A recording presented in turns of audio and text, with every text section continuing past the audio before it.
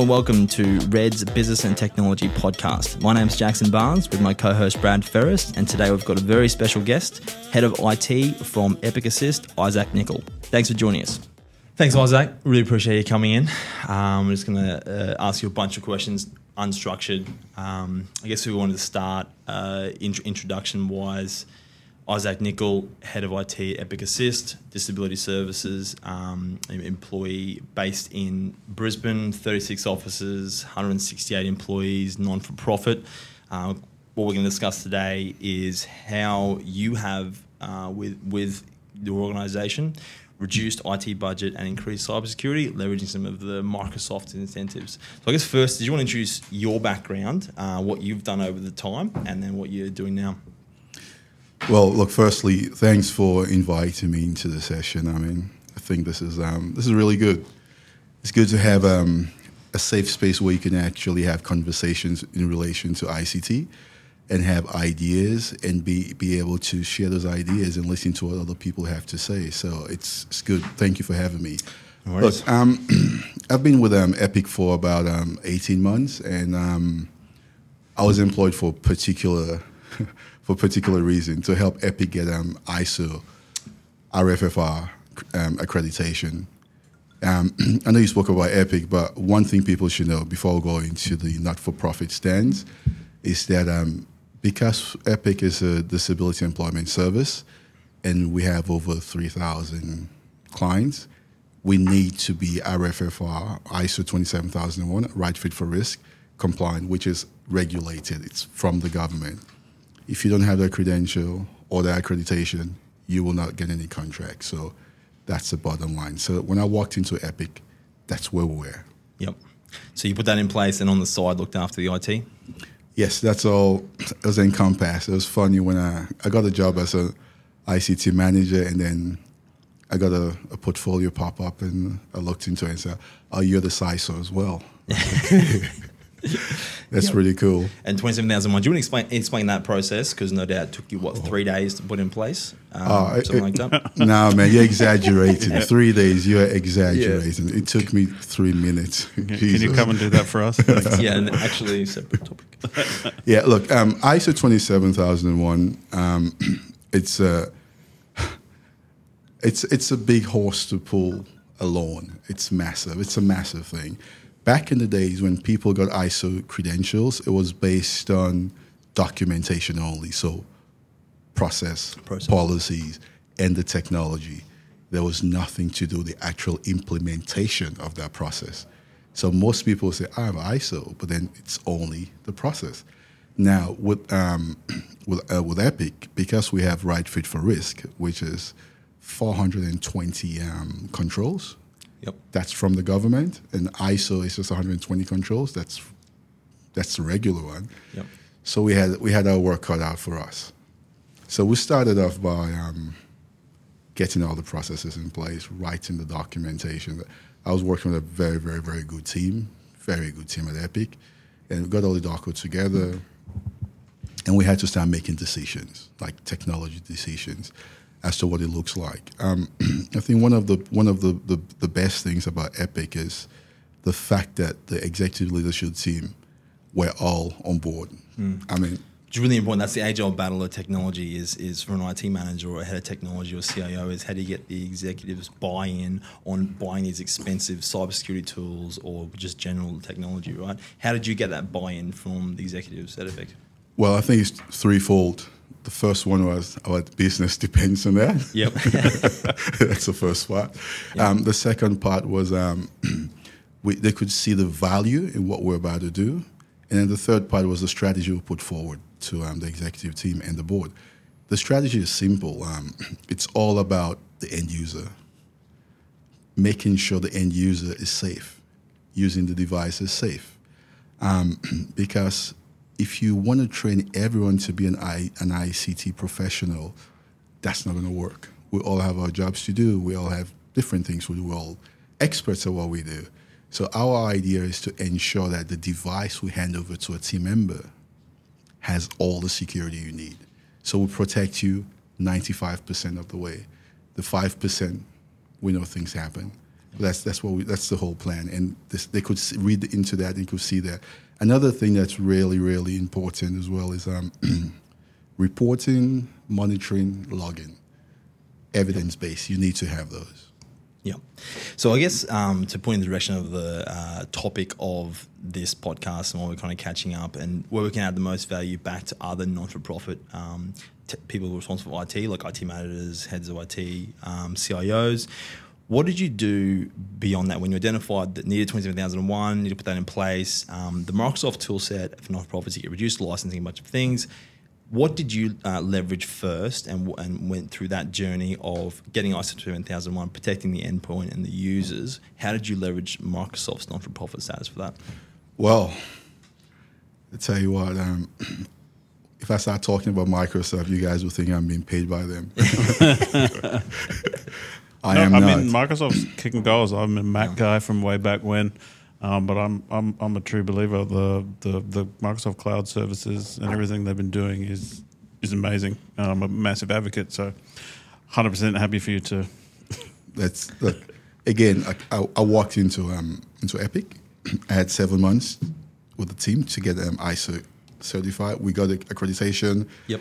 We had zero non-conformity. It was crazy. It's awesome. However, one of the biggest part of that was the roadmap we had. So the roadmap was, how do we reduce cost? Like we spoke about that earlier. Yep. About how do we reduce cost but still maintain a higher level of security across the footprint? So we looked at Microsoft E5 license. End of story. When I say end of story, I mean that became our goal. E5 license for not-for-profit. Yep. It's really cheap. Just on that, did you want to explain maybe for everyone else in that space how you went to the executive team at Epic Assist and said, I want E5 licensing? Because it's less as a non-for-profit, right? But that actual pitch of getting there when you're paying for E3 or something less now, that jump for all of the users is you got to justify that, right? How did you go through that process? No, that's an awesome question. So it was all based off the strategy I developed, the 3-year strategy. So what I had to do on the strategy is it's like a single page with lines. That's my strategy. So it goes from different categories like security, devices, cloud applications, and etc. software. And then in the middle, the next column has what we currently have, what's in use. And then the third column is where we want to be. We look at the current applications. Then we look at what we want to be. What sort of applications can replicate those, or do we maintain the current application? And then the fourth part is the time frame, like how long we have to get that done. So when I went to the executive team, I had to tell them, I just showed them. I said, look, this is what's happening. I said, all of these tools you currently have, we're using, I'm not going to call out the names, this and this and this and this and this. This can save us like $4.5 a month by just implementing E5. Yep. And they said, so what's the guarantee? I said, well, E5 has all of this and more. It will do them all.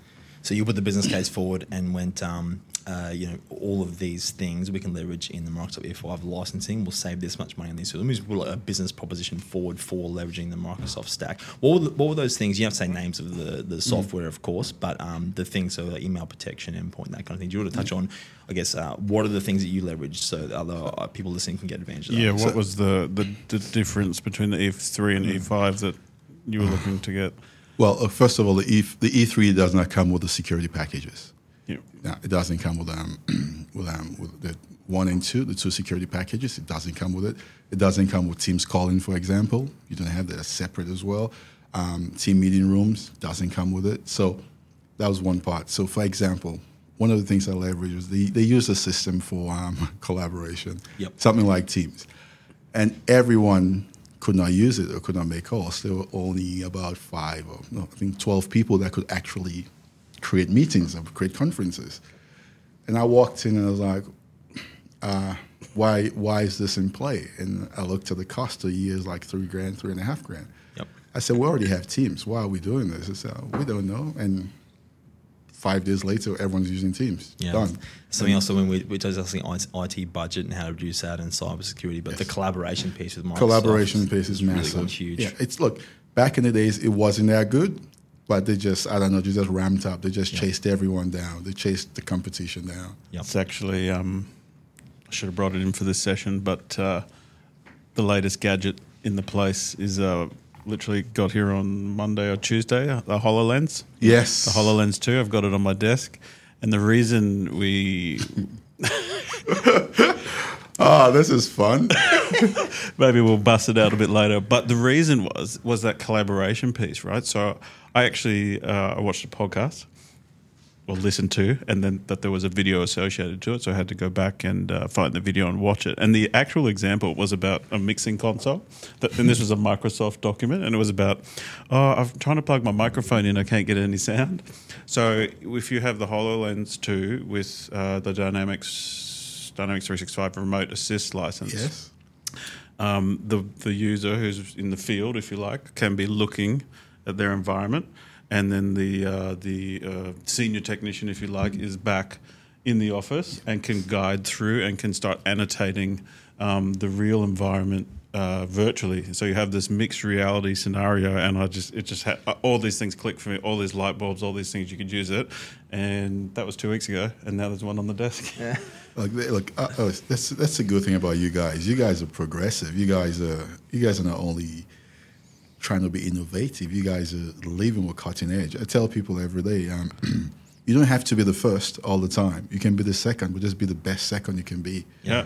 And what do we say? The cutting edge, not the bleeding edge? Yeah, that's exactly what we say. Yeah. No, that's a good thing, because I can imagine how that will work for you guys. So it means you can literally have someone on site that has no idea what IT is, and you just we've got presence in a lot of data centers, and not all those data centers are in Brisbane. So sometimes we need to get people remotely. The other beauty of it, all the things we were talking about in the preamble before we started, but the training aspect. So it's a Teams call effectively. So you record that, and that you can use for training for other people, and it's just a great way. We're all about trying to bring up the junior people to progress their careers, all that kind of stuff. So they can then have that opportunity. We could send one of them to the data center, and we could guide them through the step. Basically, they sent me to our internal rack and they said, take this cable and plug it there. So if I could do it, then anyone can do it. And then the lights shut off and everything, there's fire everywhere. I think you don't. Look, you should trust yourself more. You just hung a light. You can plug in cables. When look at this room, I'm real. You did this room. So I guess the value proposition you had to the board to go to E5 licensing, you said you're going to save $6,000 a month, get rid of these tools, and leverage some of the Microsoft E5 stack. Is that right? That's correct, because you're already paying for it. Why not leverage it? Yep. Every time I go to Gartner, I'll try to look at what they have. I never go for the number one or the leader. Yep. I always go for the guy who's trying to innovate. Because I think that the guy who's trying to innovate has a lot to catch up on. Yep, they're hungry. They're hungry, and I like working with them. And then they come in as well for not-for-profit. We don't really have a lot of money, so they'll come in and they'll help us out. They'll say, okay, you can do this for us, we can do this for you. So yeah. I'm conscious that like $6,000 a month for a non-profit organisation, that's huge. That's another. What does that actually mean for the organisation? What do they do with $6,000 a month, for example? And it helps us help the people who really need it. So, for example, if we had like staff issues somewhere, we can add an extra staff. That's one thing. Or we can go out and get we can do needs analysis and help people and reach out to the actual people who need it. We believe in adding value. We believe in value. And the only way you can get value is if our participants get value. One of the best things about Epic is seeing a person with a disability, gain employment and become independent. That is so fulfilling. That's very, very fulfilling. And you have lots of people out there. So that sort of savings can help us put back into the community. Another thing with Epic is Epic helps the community as well, like outside of just what we do. Every quarter, we find like an organization that needs help, and we just donate to them as well. We just donate cash to them or donate stuff to them, just help them out, because we know we know it looks easy when you see someone dressed up, they look good, but you know what's wrong with them. You know, like they have a saying to say, you see all the alligators lying flat, you cannot tell which one's stomach is hurting because they're all just lying there. You know, so we try to do that as well, and that's how the money goes back into things like that. Yeah, that's awesome. I guess for other organisations with technology as a whole, you're responsible for not just the Microsoft products and ISO accreditation. What's next for Epic Assist? What else are you trying to do next, like in this year, 2022? Oh man, look, this year, first of all, we're trying to reduce cost on our firewall, for example, like edge devices. Like I said earlier, we're trying to build human firewalls now. That's what we're trying to do. We're trying to make humans, our people, firewalls. So what that means is having like secure gateways on devices. Lockdown. I don't care where you are, where you're logged onto, you are still secure. So that's one of the things we're trying to complete. We're already doing a proof of concept. So actually, we've gone past that. We are deploying that now into the system. We did a silent deployment. Did not tell people about it, and they already have it. We did that simply because every time ICT goes and say we're doing a change, and this is going to happen, and then people start coming back and saying, I have a problem, I have a problem, I have a problem. They try to relate everything to that change. So we just did this slowly and phased. So that's one of what we're trying to do, get a secure web gateway to protect team members across the board the same way. Another thing we're trying to do is around ZTNA. There will never be a full ZTNA. There's nothing like that. Do you want to explain what that is? Zero Trust Network Access. Yep. So we want to be able to have our users fully identified before accessing anything that has to do within our domain. So it means you log into something, you log in from your device, and then it authenticates your device that you have, authenticates your username, sometimes your password, or just biometrics. It takes you through, and then it does a scan just to say, oh, yeah, it's actually correct before you can access our main portal or go out to external portals. So that's what we're trying to do. But we've noticed that you can never be 100% zero trust. There are accounts out there that will not be 100% zero trust. So it's a bit of marketing, right? Zero trust meaning you trust nothing except what you allow, but there's always outliers like printers and accounting systems. I'll give you a good one. MFA. Again, it's never 100%. In our Azure tenant, our identity is rated at 99.2. Wow. There are people out there that don't have it. So I guess on topic with the purpose of this kind of catch up, as a non-for-profit organisation, there's a bunch of things with Microsoft you can leverage. What are the other things that you leverage in particular that other leaders of technology in non-for-profit organisations in particular, not just in general, should be aware of or should know about? I think what other not-for-profits should be aware of is like the opportunities you have as a not-for-profit entity.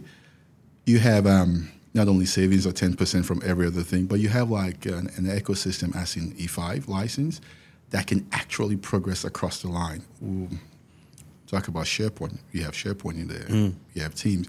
You have I think 21 terabytes of data space. You have that in there. You know, you can store stuff up to 7-9 years, eternity. You have a system or a portal that relies on or rests on services network, as in it doesn't go offline. It's always online. You know, if something goes wrong, you know you have a bigger body to look at. And then inside of Microsoft Azure as well, you have lots of security controls. For instance, I do my attack simulation through Microsoft. I push out phishing emails, blah blah blah, all through Microsoft. You know, someone contacted me 2 days ago, and literally 2 days ago, and say, "Oh, we have this thing you can use. Said, okay, it will cost you $8,500." I said, "For what?" Just to push out. He said, "Yeah." I said, "Well, I have it for free." Well, it's with E5. He's like, "What do you mean E5?" I said, "How about I show you?" And I took him through attack simulation. He's like, "Oh, I never knew this existed." So we're welcome. Yeah. You know, again, people need to be able to probe and see what's out there. I think one of the biggest issues we have in not-for-profit areas is some of our leaders, they like new things, or they have a particular how will I say, belief in a particular software or something, and they like to move with it. I'm not that sort of person. I have no commitment to anything. If it works, it works. I always like to ensure that at the end of the day, the organization benefits. Know what I like, know what I want. I'm massively agnostic. So if you have a problem that comes out from part of your IT team or one of the managers, whether it is we need better cyber awareness training or phishing attacks, simulation, that kind of thing, you go to the Microsoft stack first to see what you can leverage in E5? Absolutely. Look, if you try anything, if you try shadow IT in my environment, doesn't work. Yep. And even if it's good, I tend to tell you that I'm not doing it because you didn't go through the proper channel. Process is important. I'll go back again to ISO 27001. That's why they have it. You need to have those rules. You need to have those processes in place. If you don't, you're massively vulnerable. That's what it goes back to. You have to go back to ISO. If you're governed and controlled by ISO and ISMS controls, which every quarter you have like 75 that comes in, if you're governed by that, it means you have a proper security environment, or you're working towards that. So I'll advise other ICT heads or managers that work in not-for-profit, even CEOs, CFOs, leverage Microsoft. Microsoft has another trick, okay? There are things in Microsoft that are available to you. For instance, you have like $3,500. You can $3,500, I think it's US dollars actually, for a not-for-profit per year. Yep. Now, you can go through the not-for-profit portal and request it, and instantly like, oh, yeah, you qualify, here you go. Now you have this. Then they'll ask you to use this with a partner. So you need to look for a partner that's Microsoft accredited, yada, yada, yada. However, you can still use it against paying for services with Microsoft. The same $3,500. So I've leveraged that. So I'm like, for all my Sentinel, that's what I pay. That's what I used to pay for Sentinel. We're not paying for it. It's just Microsoft pays itself. Yeah, right. You know? Nice. Yeah. You know, and sometimes you need to ask questions. Like you go into our governance, so we have all those controls in Microsoft that says you have to improve your secure score. Our secure score is sitting at 92%. Well, impressive. Our governance score is sitting at 85%. So you go in and try to do something, it will tell you your license do not cover this. And then you call Microsoft up and say, what do you mean? And they say, oh, we're sorry, it does cover it. Again, you need to have that relationship and try to contact Microsoft for some of those things. But you have all these benefits and just don't know. And Microsoft are very, very happy to help you if you're not for profit.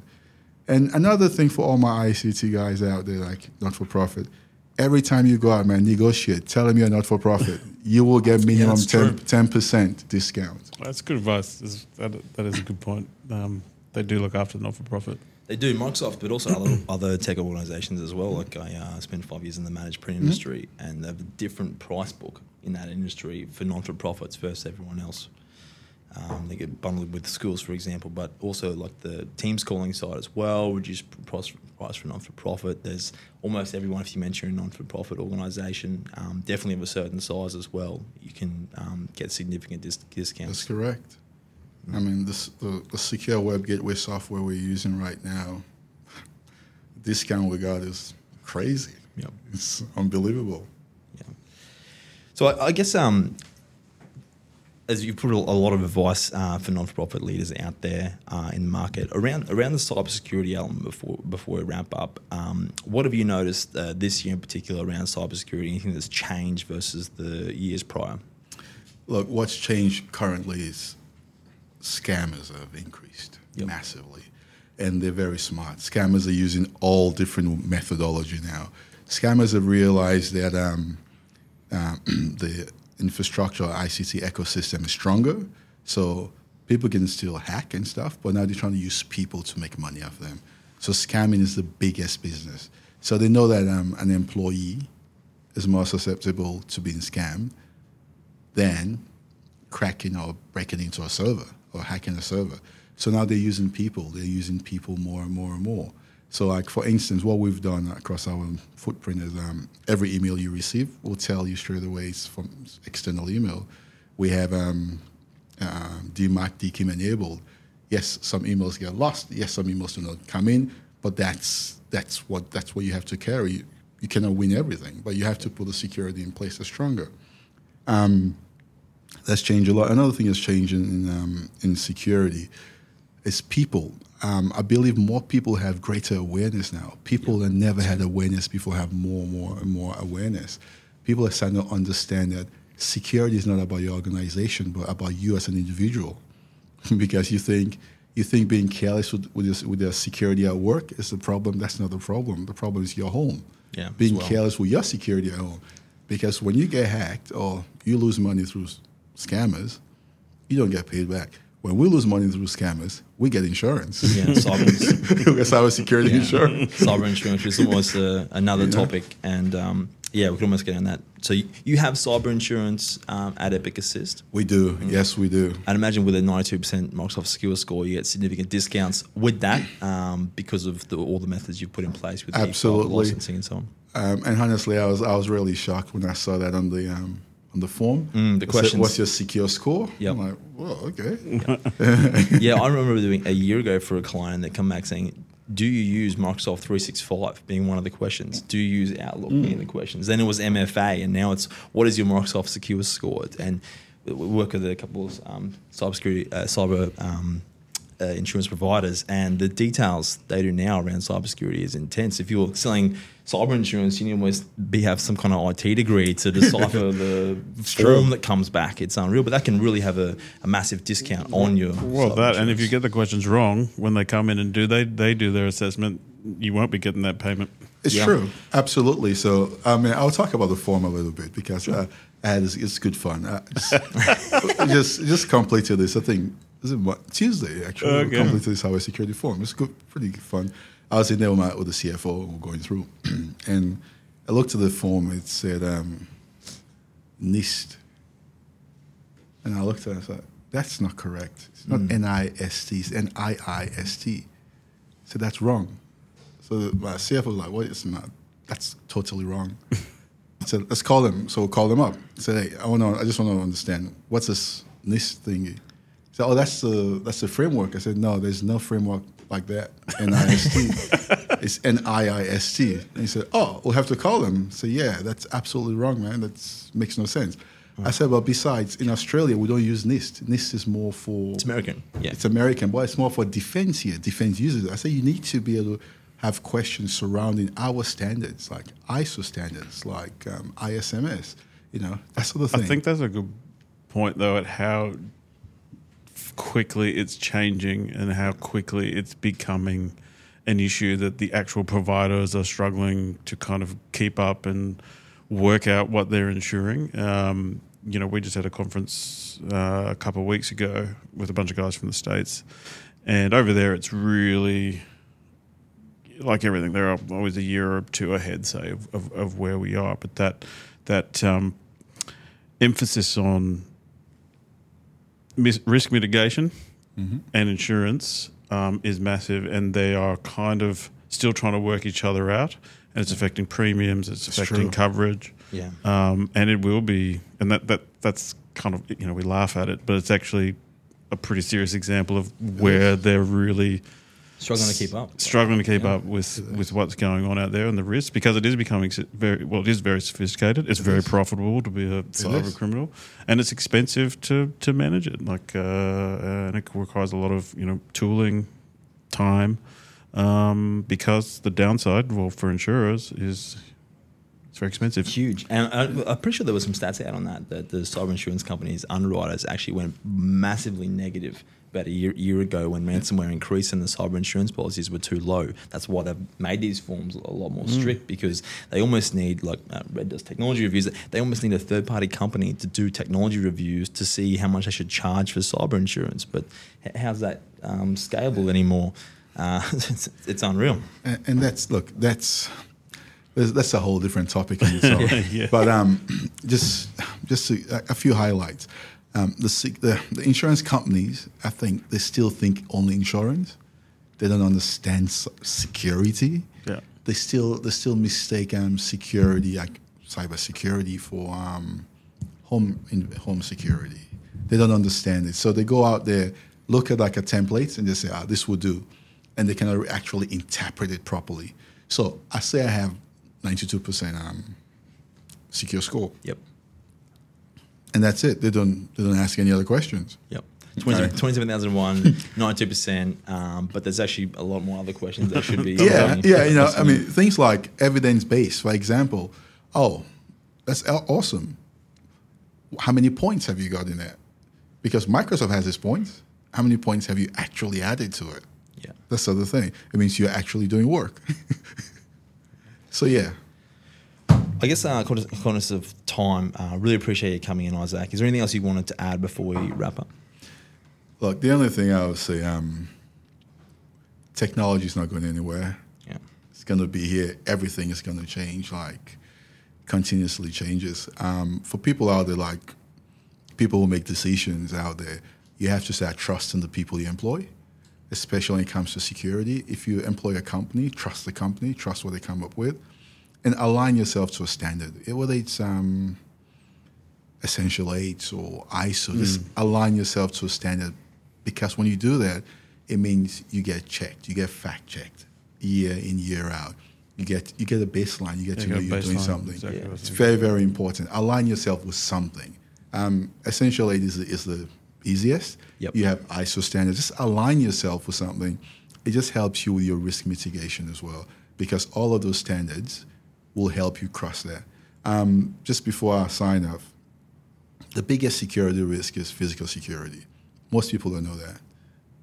You know, tailgating, someone walks into your building, oh, hey, mate, yeah. Let them in. Yeah. You let them in. That is the craziest security problem in the world right now, tailgating. A proper hacker just needs to plug in somewhere. They are fine. They've gone past what they call black box. They're into the gray zone now. They're halfway there. It's very true, and I've seen some organisations that they've got all the secure identity stuff in place, but once you're in their office, for example, on their network, there's a different problem. Look, just to summarise, it sounds like you've done an awesome job over the past 2 years leveraging the Microsoft stack and non-for-profit status to reduce your IT budget, which has created real impact for Epic Assist to hire more people and help out more people with disabilities, gain employment. Some of the highlights being getting 27,001, 92% Microsoft Secure Score. That's huge in that short time period. So well done, and really appreciate you coming on, speaking, having a chat with us. Yeah, thanks for coming in. Thank you, guys. It was great to meet you, actually. No, thank you, guys. This feels like home, really. Yeah. And yeah, Fantastic. drinks and everything. It's pretty good. Awesome. Well, thanks, Jackson. Well done hosting. No worries. See you on the next one. See you. Cheers, mate. Good one, guys.